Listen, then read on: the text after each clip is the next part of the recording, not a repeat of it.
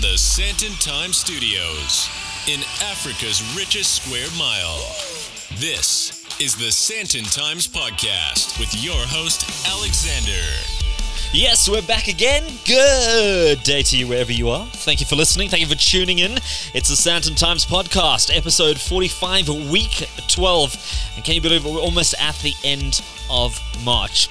As we kick off, I want to remind you, if you want to get in touch with this podcast, you can email editor@santontimes.co.za. You can connect with us on social media @SantonTimes, and our blog is almost ready. I know I say this every week, but this time it is almost ready. We're hoping to get it going in April. It's looking fantastic. We're doing the last tweaks and changes to it, but I think it'll serve you well, and it'll serve Santon even better. Don't forget you can subscribe, share, and leave a review and rating for this podcast on your favorite podcast platform. If it's Spotify, Apple, Google Podcasts, I mean, there's sort of 8 different platforms that you can catch this podcast on, and I encourage you to do one of those things. Actually, do all of them. If you haven't done any of them, take a second, do it right now. It really makes a big difference, and we always welcome you spreading the word and growing our Santon Nation. So, talking about Santon Nations, I'd like to welcome you wherever you're listening, if it is in Santon or Greater Santon, but also we've got a great international audience. So if you were listening in Zambia, the United States, Canada, France, Ireland, the UAE, or the UK last week, thank you so much, and all is well in Santon land. You're part of the Santon Nation if you're listening to this podcast. Now, I have to apologize right up front to all our regular listeners and subscribers. So last week, our podcast didn't go out, and for good reasons. We were battling load shedding like you do not understand. It was absolutely ridiculous. Big shout out to Eskom and everyone working there. You guys are such champs. The fact that you cut off our power all the time at odd hours, sometimes it sticks to the schedule, sometimes it doesn't. It makes it absolutely impossible to try and run a digital media business when you don't know if you got power or not. Really, I can't stand this. This cannot be happening for the third time. And it's not one of those things you can just plug a solar panel into. Our interviews were messed up last week. We were struggling to reconnect with people afterwards. It takes down the Wi-Fi. It takes down everything. And I don't want to come across as like a moaning Simon. And sorry to all Simons out there. But honestly, there is only so much you can do. So I'm really sorry we didn't have a podcast last week. Hopefully you got to listen to the previous weeks. But I've got a jam-packed podcast lined up for you this week, which will make up for last week. So hopefully that'll be the last of it, and may load shedding not come back to us anytime soon, because I know it's impacting so many people. I've been chatting to so many businesses, business owners, business leaders, and they're just saying, it wreaks havoc in their businesses, and I don't know how we're going to get back on our feet economically if we can't even get power right, never mind everything else that we're having to deal with. Big shout out to the team at ASUS. They took us for a round of golf last week. Really great to be out again. Haven't played golf in about 18 months, but wouldn't say I'm a pro, but enjoy a good round of golf, and the Johannesburg Country Club is looking absolutely fabulous. We got a chance to chat technology and play a little bit of golf in between, which was really great. And last week there were a whole bunch of other things on the go as well, which we'll get to in a few minutes. Also, a big thank you to all those that are willing to provide some feedback, who get in touch. Slowly but surely, I see the ice is melting. We're cracking those layers. Don't be shy. Get in touch. Big shout out to Andre and Sarah, who enjoyed the last episode of this podcast. And thank you for, dropping a line, whatever it is, if it's on social media, if it's on the email, wherever you feel most comfortable. It's always good to hear from you and to get your feedback. So, coming up on this week's episode, the Cape Winelands Airport is taking shape, and it's deemed to be the Lanseria of Cape Town. We chat to those spearheading the project to get all the details. Then, Santon Central rolled out AI-equipped cameras a few months back, and the results have been interesting. We chat to the Santon Central management for more. And if you've ever chosen Zimbali as your regular getaway, you'll be interested to hear that it will be changing ownership. We chat to the new owners about this and other hotel acquisitions they've got planned. Stay listening. And finally, she started her eatery empire right here in Santon, and she's about to launch a new menu. We catch up with the powerhouse behind Tasha's. But first, it's time to grab your news to go.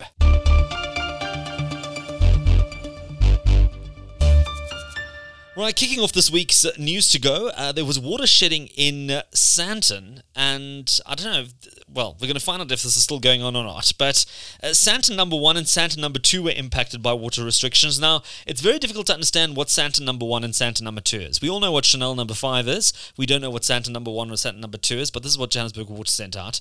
I know for a fact that we were impacted and had no water for a wee bit over the last couple of days. Rand Water has indicated that their distribution network is currently under severe pressure, whereby the water demand consistently exceeds the water supply.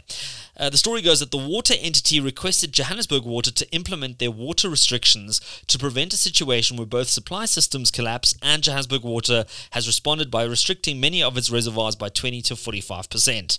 Some areas fed from key reservoirs that have been restricted will experience low pressure to no water, especially high-lying areas, and some will not be affected at all. And it's not quite clear how long the situation will go on for, but isn't that exciting? So we've got load shedding, we've got pandemic stages, and then we might even not have water. Good times in Sandton. Then Nelson Mandela Square has got a new clock. Various news outlets are reporting on the new clock that has been installed at Nelson Mandela Square. The clock has been heralded as the largest in the Southern Hemisphere, but as our latest post on the Sandton Times blog will reveal, the clock at Central do Brasil in Brazil, Rio de Janeiro, at a size of 20 meters in diameter, is in fact the largest of all clocks this side of the equator.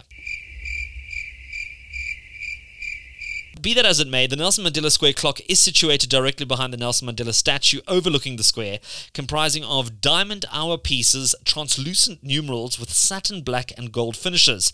And it's also got an LED light to create a unique halo while illuminating the clock at night. Most of the elements for the clock were fabricated from aluminium, including 47 meters of aluminium welding. It also features ambient lighting and delicate chimes.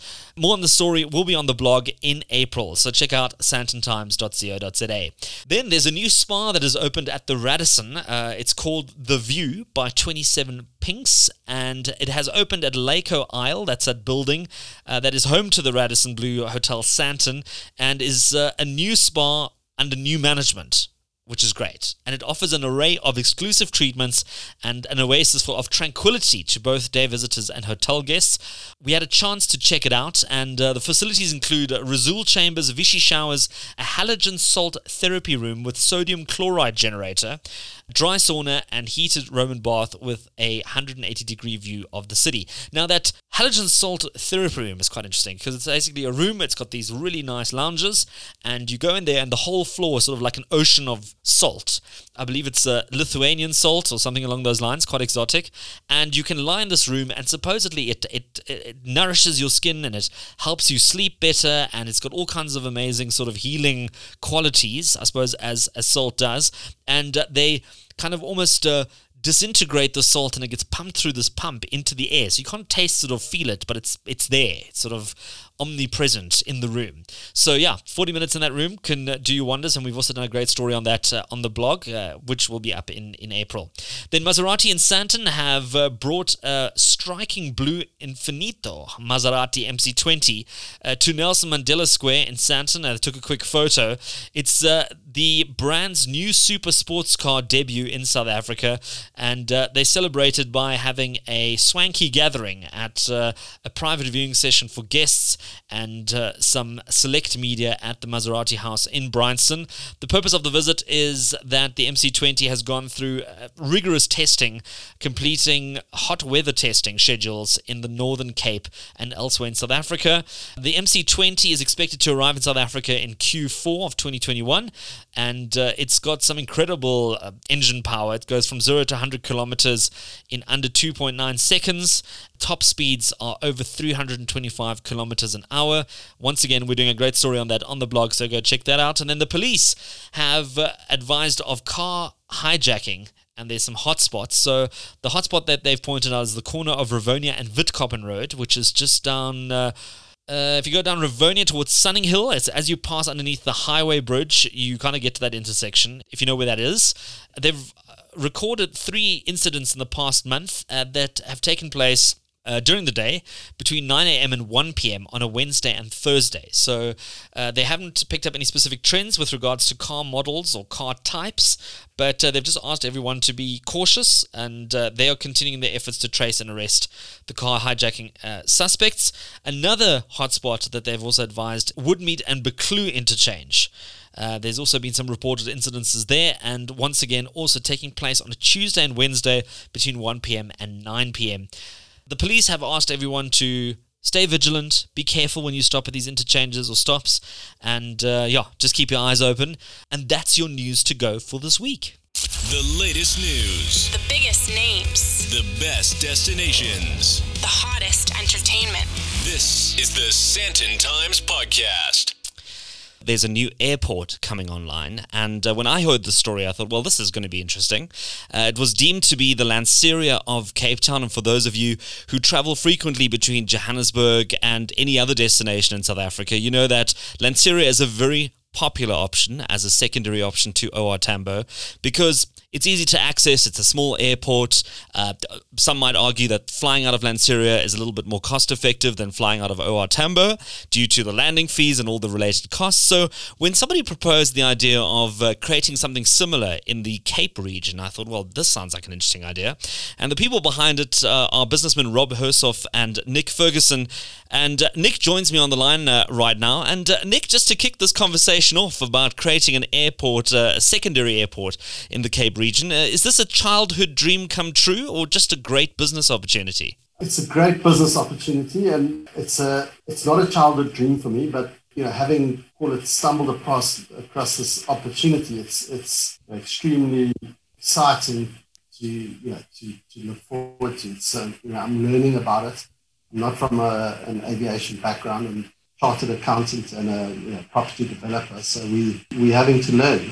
Rob, on the other hand, has had an immense amount of experience in aviation, founding airlines, doing private jets, and his dad is still like 94 and flying, so he's got aviation in his blood. Well, it sounds like a perfect marriage. I mean, finance and somebody who's got a bit of background in aviation, and it is quite a sexy business to be in, even if the last year didn't make it feel like that because travel has taken a bit of a knock.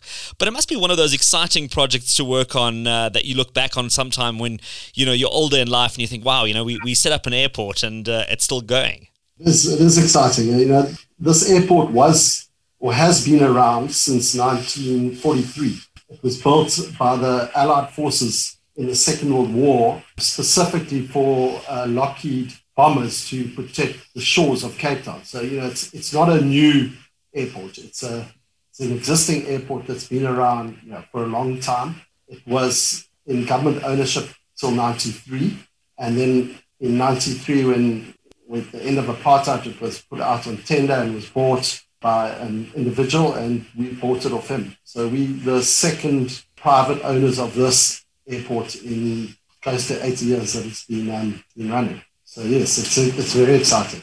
In terms of capacity, I mean, you've just mentioned the Lockheed now. I just had a quick squiz here, and I see that the largest plane to land at the airport was a Lockheed C-130 Hercules, which is a hell of a big plane. Especially, I mean, you're going to have landing strips of steel there to handle that kind of weight. What kind of planes are you anticipating landing at this airport?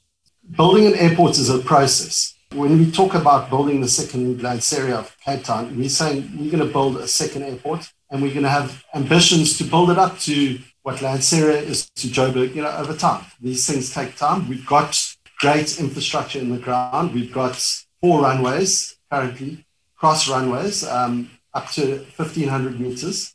And when they built things in the 40s, they actually did it properly. Those days, when they were building, they did it properly. So it's been neglected over the years in terms of some of the buildings and the vegetation and the landscaping and the surface of the runways. We plan to choose the right runway, fix up those runways, and then phased approach. So the first phase will be focusing on general aviation. For those of you who don't know what general aviation is is everything other than commercial aviation, so mainly scheduled flights. That's private planes, charters, crop spraying. We will, we're hoping to do scheduled, but, with smaller planes to start. With a runway of 1,500 meters, you're not going to be able to land the lulas and the mangoes yet. If you put it in perspective, if you look at London City Airport, and that's got a 1,500 meter runway, and they're flying all over Europe. So, we will focus primarily on South Africa in the scheduled environment, taking people to Plett, Durban, Bloemfontein, Joburg.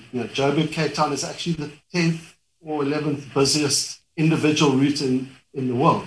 I don't know if you know that. So it's a extremely busy route, and practically we live on an island here in Cape Town. We might as well be on an island because you can't get here or leave here unless you fly. So if you want to come down and with the dancing girls and come down to our island here in Cape Town. Well, listen, I mean, it's never hard to sell Cape Town. Especially with the winelands and the beaches and the great weather. I know there's probably quite a few people sitting in Europe right now that are licking their lips and can't wait to get back to that scenic place that we call Cape Town. That's just around the corner from us. Have you had any sort of early takers or phone calls from some of the big airlines? I mean, you've mentioned them now, who've said, listen, if you get this together, if you've got a big enough runway, we're keen to sign up and be one of the first to land at this new airport?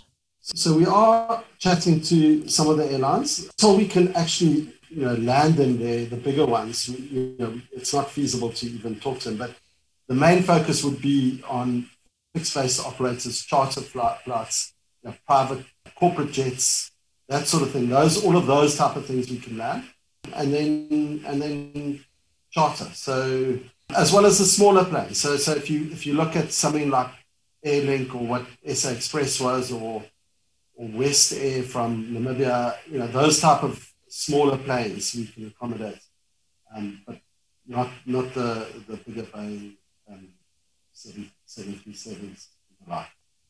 Well, Nick, it was also a very popular set for quite a few sort of streaming shows, movies, TV series, in the past.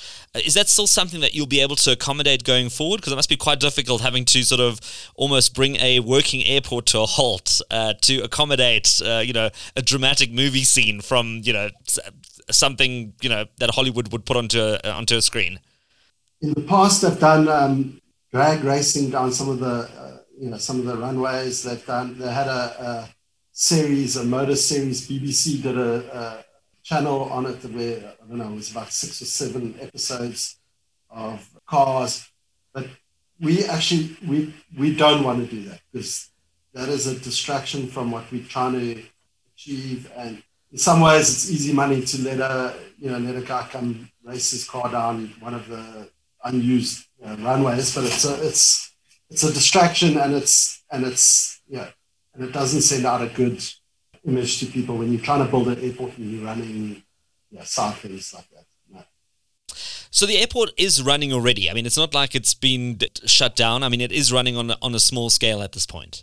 Yes, it is. It's we've got 6,000 square meters of buildings there. We hangar about 30 odd planes. We've got a flight school with multiple students coming in and out. So if you go there any day, there's planes taking off and landing all the time. One of the benefits of this airport is its location. It's directly adjacent to the general aviation zone. It's away from Cape Town International. It's close enough to the northern suburbs as a whole.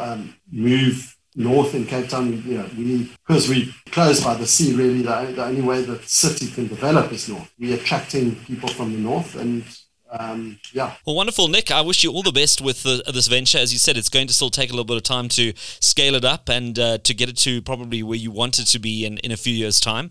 But I look forward to picking up my first ticket that says Johannesburg Cape Winelands Airport. I suppose, I don't know, what would the abbreviation be? CWA, or I don't know what your IATA... through the CAA, all airports are started with the letters FA.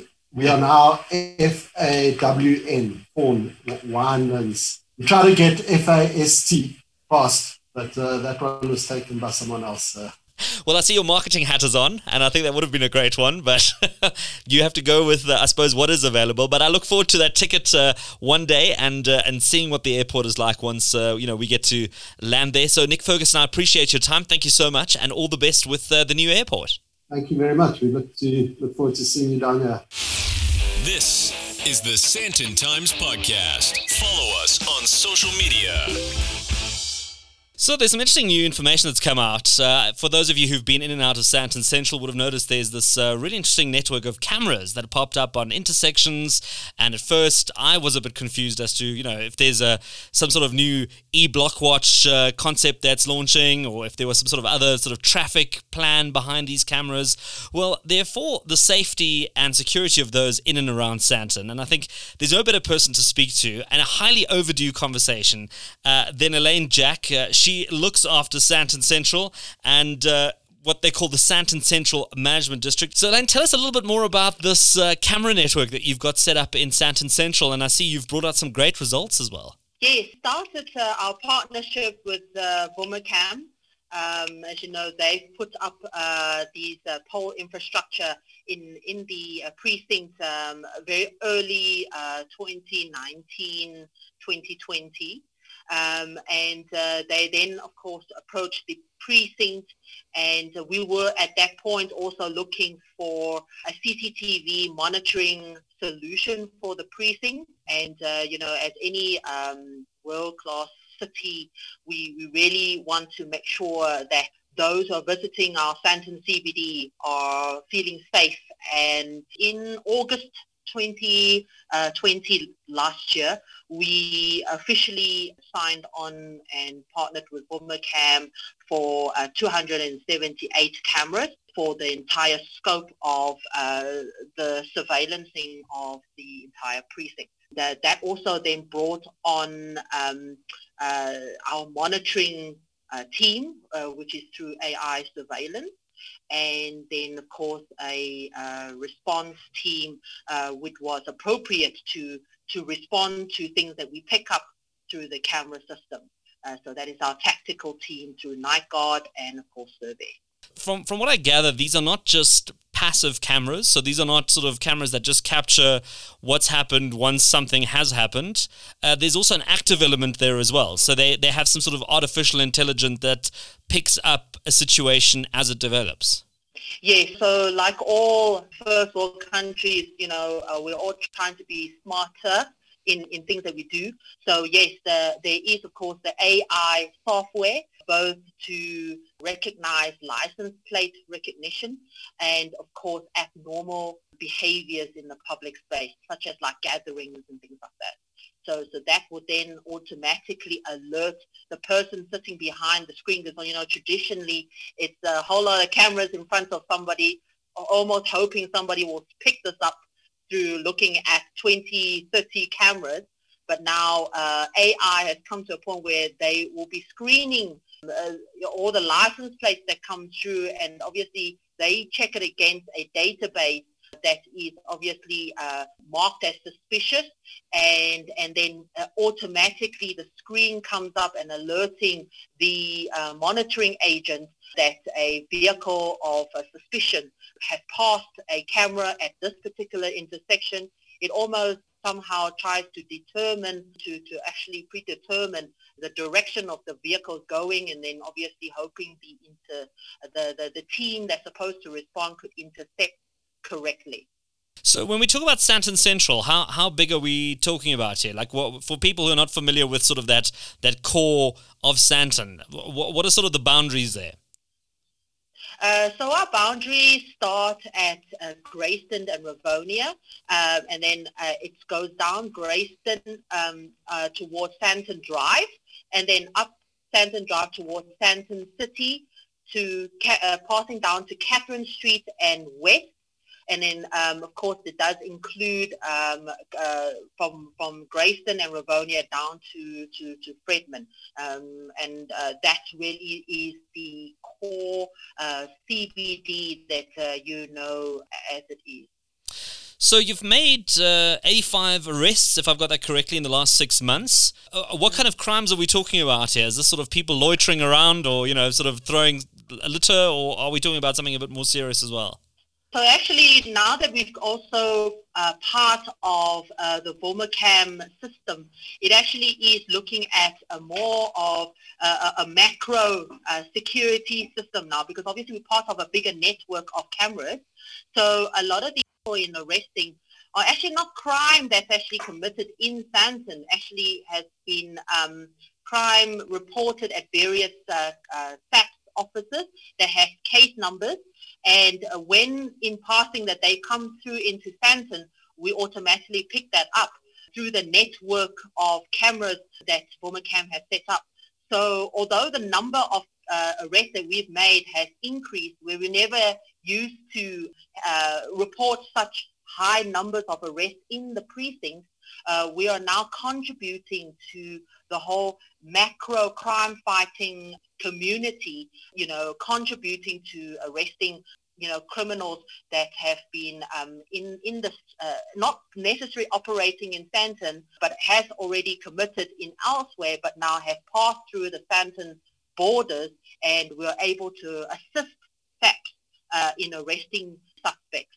So in terms of the number of arrests, we had never, ever actually reported such high numbers in the past because we've always just relied on human memory to remember, okay, this possibly is a suspect vehicle. But, because of now the AI system in the background, and also our collaboration with the SAPS, and also having access to their database of reported cases throughout the SAPS database, we are able now to assist them in arresting suspects that pass through our cameras in the space.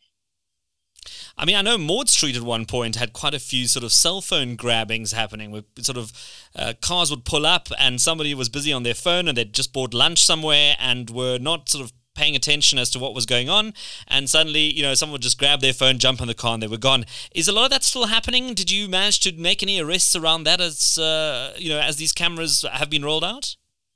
Yeah, so yes, cell phone snatching has been a big trend from a crime point of view in our CBD. We have been lucky, obviously, because of the pandemic. There has been a low level of activity in the space from a pedestrian movement point of view.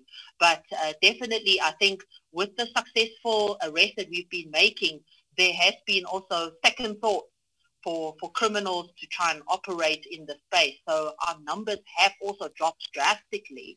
It could be a combination because of the low activity in the space, but also because of the successes of the arrests being made. Criminals are also wary that they have a higher chance of being caught through these cameras, because we also pick up loitering as an abnormal activity as well through our AI services, intelligence as well.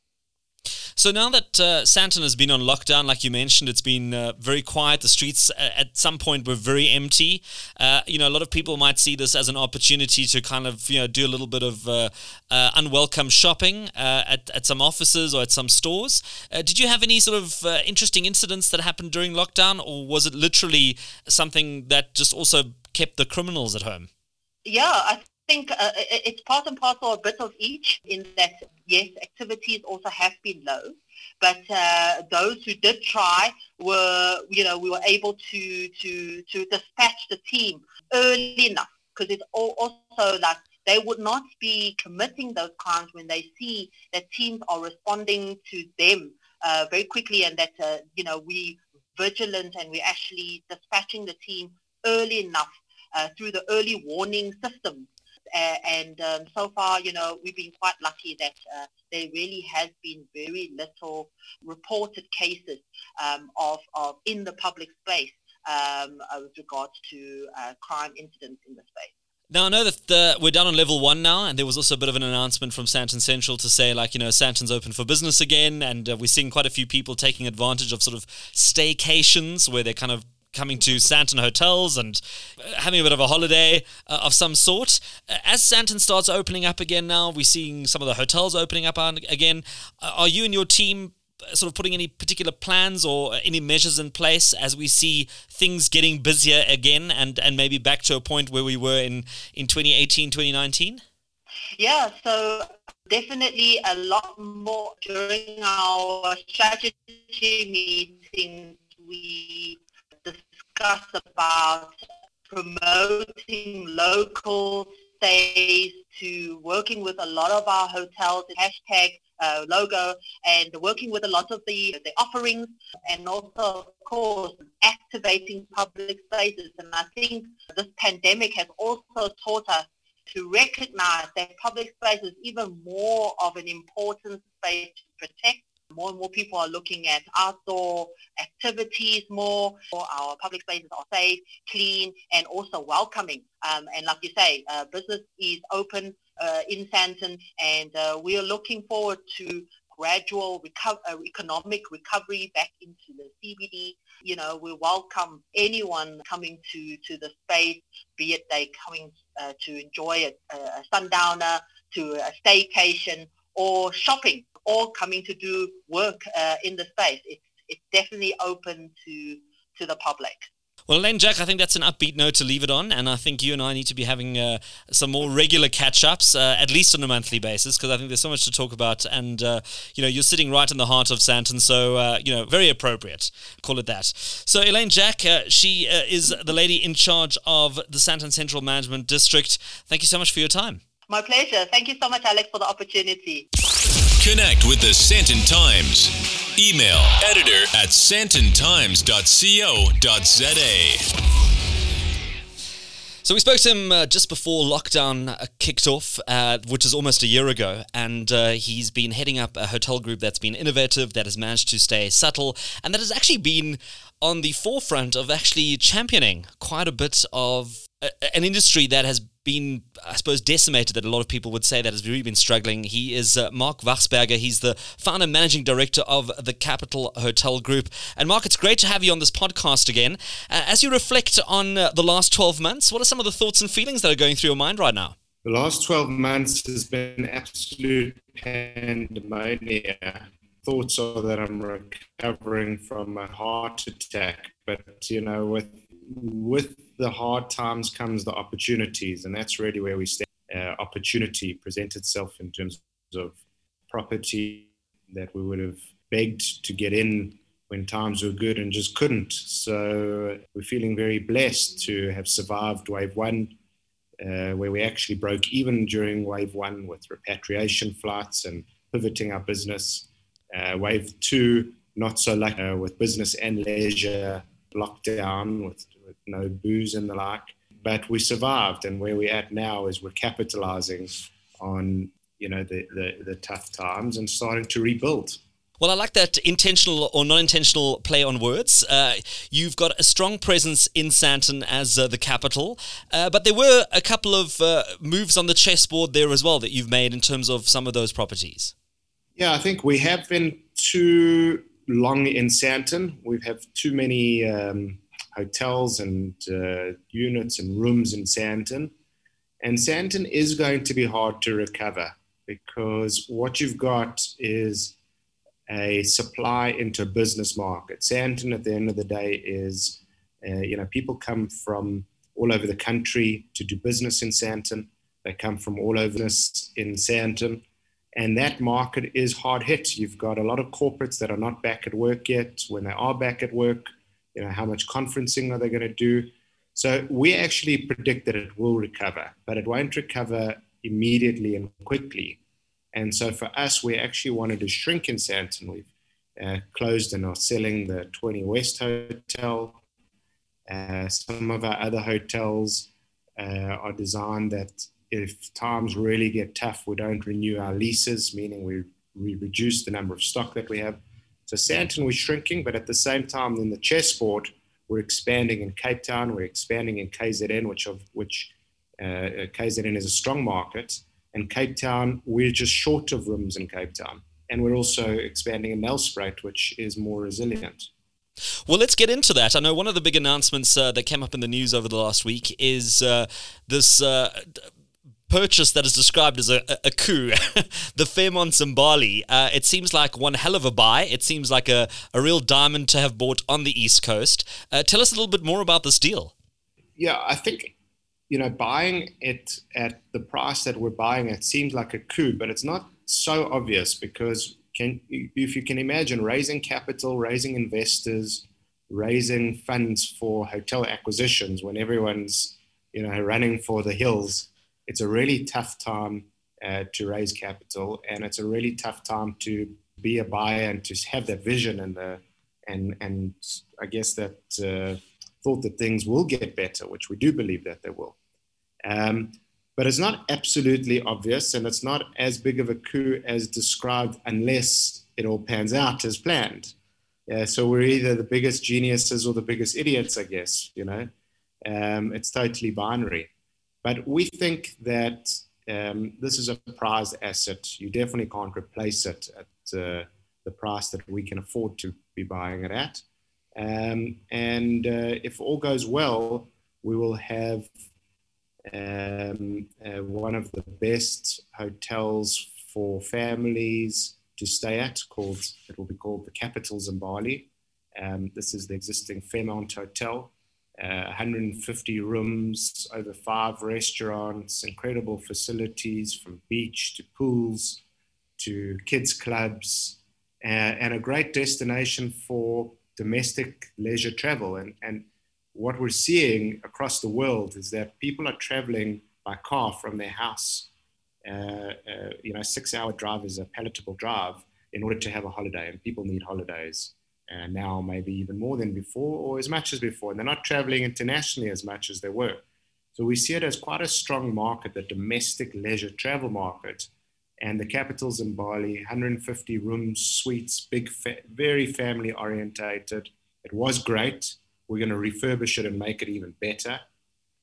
We're really looking forward to it.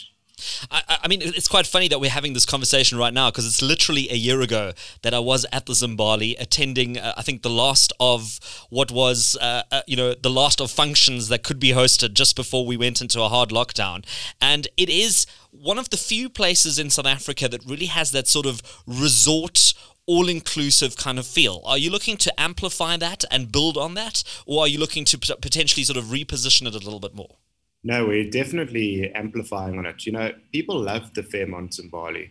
I think it got a little bit run down in the last 2 years simply because if you build it for 600 million rand and you have debt associated with that and costs associated with that, it's very hard to then reinvest into keeping service levels high and repairs and maintenance and the like. So we're essentially recapitalizing it and rescuing it at a price that we can afford to invest in it and maintain it to the highest standard.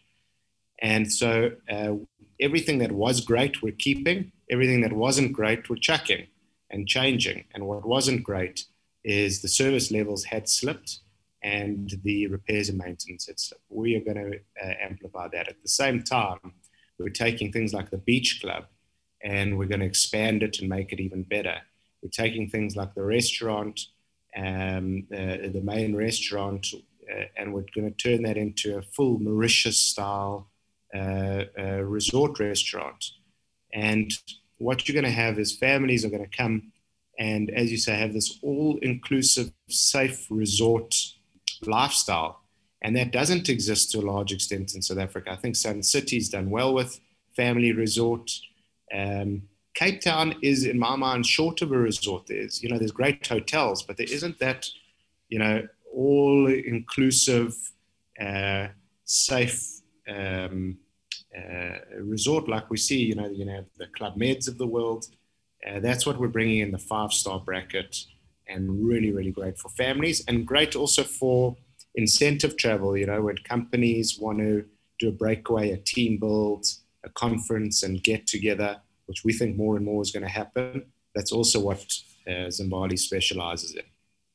Well, I'm really keen to see what you're going to do with it. Any timelines on that Zimbali project in terms of when you're hoping to have your first guests arrive under the new rebrand and refresh? We're aiming for 1 September. The deal is subject to Competition Commission approval, which could be a little bit of a delay. But call it 1 September, 1 October. You're going to see the new Zimbali, and of course we'll let you know about it, and so that you can also advise your audience, but it's going to be something special. Yeah, I think it's going to be fantastic. And I mean, as we're chatting, let's head a little bit more north and chat about your developments in Nelspruit. What have you got planned in Nelspruit? Well, Nelspruit is a hotel that we were planning pre-COVID, and what it is, it's a 150-room hotel, apartment, and conference. It'll be, in our view, the best hotel in Nelspruit. That doesn't necessarily mean that it's as fancy as Zimbali.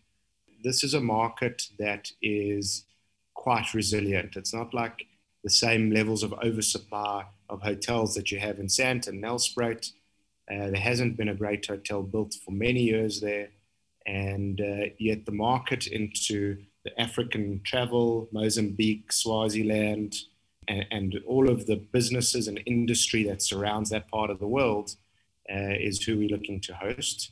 What will be the true capital standard of great value, a differentiated product with our apartments for longer stays, and conferencing that will be, that's something that we really pride ourselves in, is when you come and conference with us, it's the latest technology, brilliant rooms and venues, the right kind of soundproofing and acoustics, a restaurant that will probably be the best restaurant in Nelspruit. And it's just beautiful views and a beautiful area. And we're right next to the Langa Mall as well, which is the best mall in Nelspruit. And so, people can go to the cinemas there and the ice rink and the games room for families. So also, again, very family orientated, plus business during the week.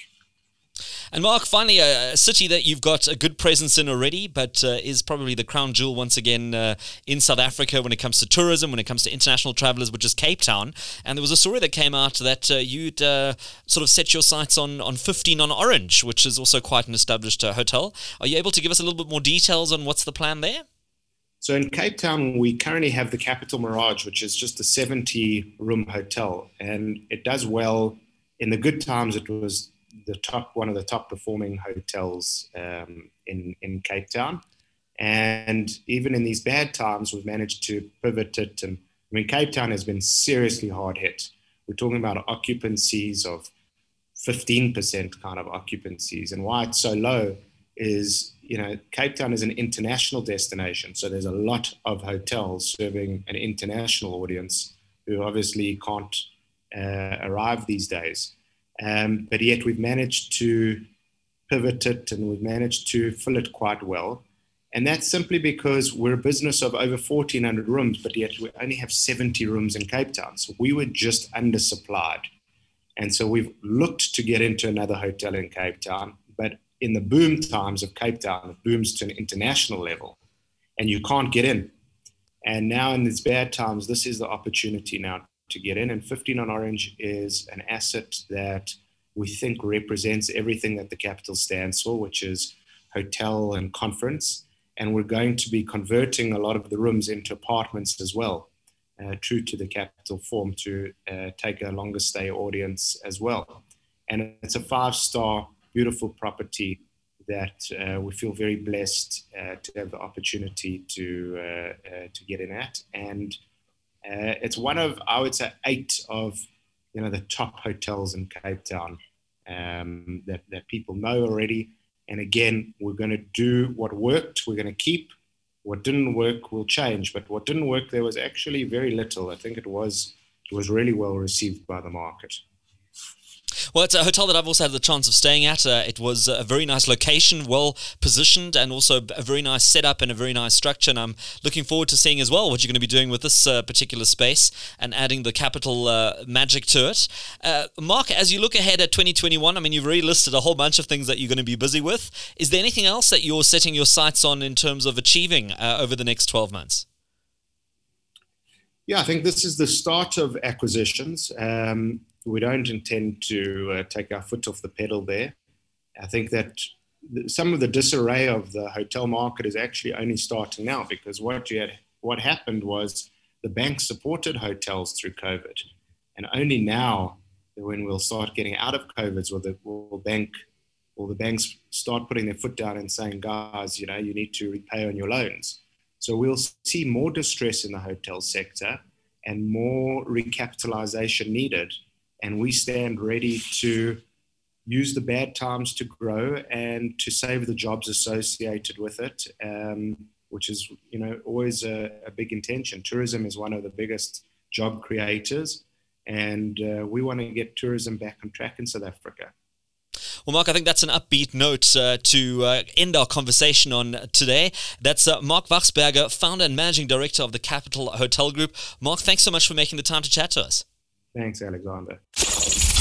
From Sandton to the world, this is the Sandton Times Podcast.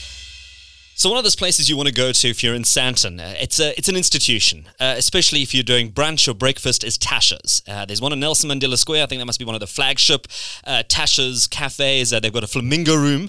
If you want to really treat yourself, you can go try that out. But there's quite a few in Tasha's. I mean, if you're a little bit more, if you've got a really fancy car, you want to go to the Morningside one, because that's the one where you can park right outside. People will see you. You can walk straight up, and also a fantastic store that. There's one which is the original one, which is in Athol. So Sandton has just got an array of Tasha's, and I'm absolutely thrilled to be joined by the founder and CEO of Tasha's, Natasha Sidiris.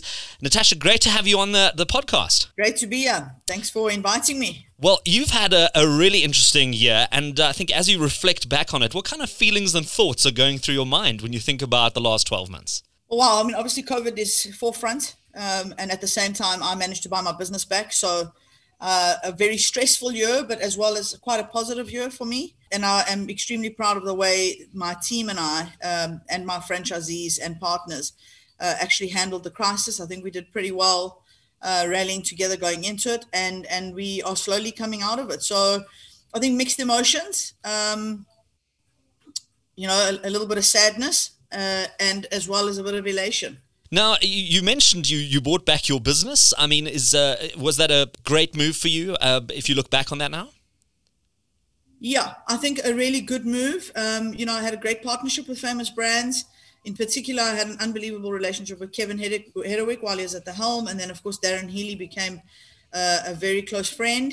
We worked well together, but I always wanted to buy my birthright back. It is named after me. My brother and I have built this business for the last 16 years. Tasha's will be 16 years old in September. Wow.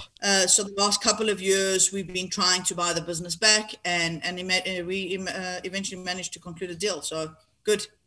I mean, your original store, I mentioned it, started off in Athol, right here in Sandton. I mean, do you get a chance to come back to the store regularly and kind of see where it all started? Sadly, Athol has closed, not because of us, but the mall is being demolished. It is run and owned by the PIC, and they've got plans to redevelop the mall. But we had been there for a very long time, and despite everything that had gone around in the mall, we were still busy and very sad to close, but we were actually forced to close. I think they're going to knock that mall down. I think it'll reopen in 2023, and we'll most certainly reopen with them. Well, I hope that the spirit of Tasha's, where it all started, stays in that building, even if it gets redeveloped. Tasha, you've also reinvented your menu. You've launched a whole bunch of new dishes. Tell us a little bit more about that. So we try and do menu innovation. In fact, we do menu innovation on the classic menu at least once a year, sometimes twice. And then, of course, we've got the signature menus in each location, and those also change once a year. So it means that customers get something to look forward to twice a year, really, on the menu. We had shrunk our menu post-COVID, and we did that purposefully to help our franchisees just to lessen the shopping baskets. And now that we're slowly coming out of that and we're seeing trade picking up, we thought we'd give customers a couple of new dishes, very vegetarian focused. I think people are trying to eat a lot healthier. Tasha's has always been healthy. All the food's made on order, and there's always been a big lean towards, making the food as healthy as possible.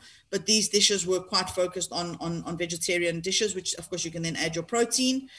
So in each section, we've given people a new dish, and I'm very excited about them. We launched them, I think, about a week ago, and people are raving. So they're really good. Well, I mean, it would be hard to beat some of the stuff you've already got on the menu. I know I've got my personal favorites, but what are some of your personal favorites on the menu? Wow, that's a difficult question. So I love the Parmesan couscous chicken. That'll never come off the menu. Think about another one. The Dr. Pawpaw, which I resisted putting on the menu because I said to everyone, listen, people can buy pawpaw and slice it in half and put yogurt on in the comfort of their own homes. The Savas chicken pasta, named after my brother, decadent and delicious. And I'd say in terms of our salad, you talk about people's favorites. When we try and take some stuff off the menu, just because we look at sales mix, people have a fit. So the Texas salad had been on the menu for years. We decided to take it off and see what the reaction was. And we almost had riots outside the shop. So we put it back on. So, there's some stuff that's been on the menu since day one. Tasha, you've got a lot of personal stories behind a lot of the dishes. Do you find that that's a big motivator for a lot of the meals that you put together, that it's something that's either come from a friend or from a family or something that you've picked up in your travels? I think having authenticity running through the brand is really important.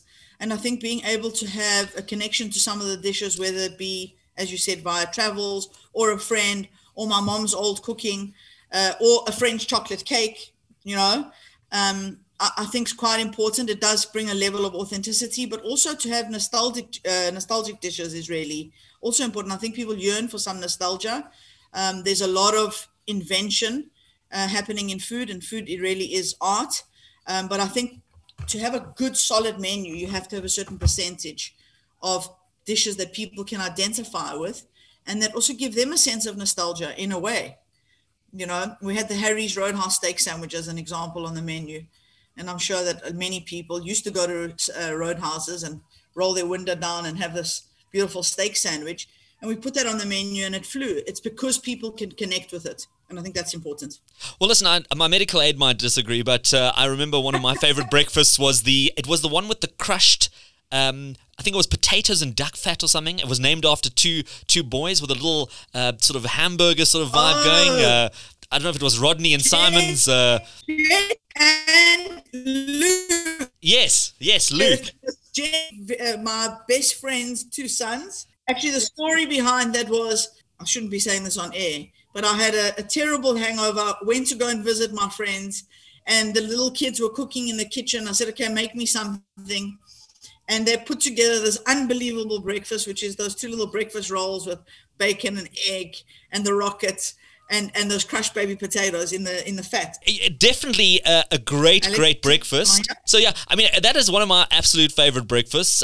What are some of the meals that you find people asking for time and time again? Sure, that's such a difficult one. Our butternut salad that people absolutely love. But I do options on the menu. People are really taking care of themselves and their bodies, and that's why with these 6 new dishes that we put on the menu, and the smoothies that we put on the back of the menu, on the drinks offering, we really try to focus on health being part of it. Well, you've moved Tasha's into different markets, so it's not just sort of South Africa who's been able to enjoy some of your meals. You've gone into the Middle East as well. Do you find that the brand and its offering translates equally into those territories, or are you finding that you're having to change a lot of the menu items? No, I mean, that's actually quite a good question. We had grappled with whether we should be trying to cater more to the Middle East palate, and we actually decided not to do that. It's like, I suppose, going to Greece and trying to teach a Greek person how to cook Greek food. So we just stuck to our original format and decided that we would go with Tasha's original as it is, and it's worked. Again, I think that's part of the authenticity. It's just not trying to adapt too much. I also think there's a danger in restaurant trying to be all things to all people. So we certainly didn't go to the Middle East and say we were going to start doing a whole range of Middle Eastern food, because that would have felt inauthentic. Absolutely, and I mean, I suppose it's a very it's a very wise move, I would probably say. And do you find that a lot of the support also comes from South African expats that are finding themselves in those territories and saying, listen, I miss a slice of home, let me go pull in for a coffee and maybe the salmon scrambler? We have a lot of South Africans who frequent our stores, especially in the more expat areas. I'd say probably 50-50 splits between expats and a lot of those being South Africans. And we have a very, very great local following. The Emiratis love our brand, come from South Africa. They absolutely love it. I mean, we've been there for six years, so it's become a household brand there. Tasha, if you had a choice to open the store in any other country, is there any dream country that you've always wanted to take the Tasha's brand to? Global, everywhere. Anywhere and everywhere. No. Listen, we'd love to be in the UK. It is a very tough market. Everywhere, anywhere and everywhere. No. I think, we look at a couple of places in Europe. I'd love to open one in Paris. London, certainly a market that we'd love to be in. Tough barriers to entry for the UK market, very, very difficult. But certainly, I think for us, our big focus now is the Middle East. I think, given where the world is at the moment and all of the uncertainty around this pandemic, I also think it's important to focus. So when we're looking at our South African stores, we're saying which stores are still in unbelievable locations and which stores maybe do we want to sort of relocate, which stores do we need to renovate. We spend a lot of money on our interiors. As you know, interiors are a big part of our success. So we're renovating Hyde Park, we're renovating Bedford View, we've just finished renovating Melrose and Nickelway. So just keeping the stores looking fresh. And then, for example, Athol Square, saying, okay, well, that one's shut down now, and where do we move it to? But really just consolidating South Africa and then focusing on the Middle East. Well, I mean, you've touched on it now. Any other sort of plans in the pipeline for 2021? What's your outlook for the rest of the year? Okay, so in South Africa, we've just launched this new menu. We will be launching new signature dishes towards the end of the year, so September, October. That means every location gets a couple of extra dishes on their signature menu. A massive renovation at Hyde Park, and when I say massive, I mean massive, a complete reimagining of the space with a food emporium component to it, so beautiful breads, unbelievable ice creams, a massive retail section. You'll be able to come and shop, flowers, you name it, you'll be able to come and get it at the store. Then we're renovating Bedford View, which is my second oldest store. And I've been in that shopping center for 20 years because it used to be a Nino's, which I'd owned. Unbelievable landlady there. And we are renovating that store. We're moving into new offices, which is significant for us because post us buying our famous brands, we needed to find a new home. We're going to Beechwood Gardens. And then just focusing on consolidation in the Middle East, and that's it. Well, Natasha, I think that sounds like quite a menu, talking about menus of things that you need to get done in 2021, and I really appreciate you making the time to chat to us today. She's the founder and CEO of Tasha's, Natasha Sidiris. Thank you so much, and I hope I get to chat to you again later this year. Alex, thank you so much. Thank you. From Sandton to the world, this is the Sandton Times Podcast. All right, that wraps up another episode of the Sandton Times Podcast. As always, if you want to get in touch, email editor@sandtontimes.co.za.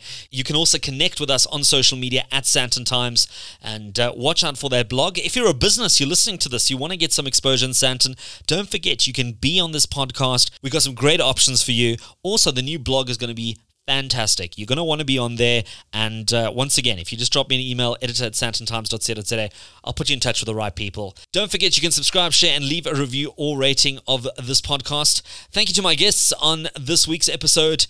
We've got a new month coming up. Easter is around the corner. Please be safe. I know we're talking about a third wave for South Africa when it comes to COVID-19. So, don't let your guard down. Stay vigilant.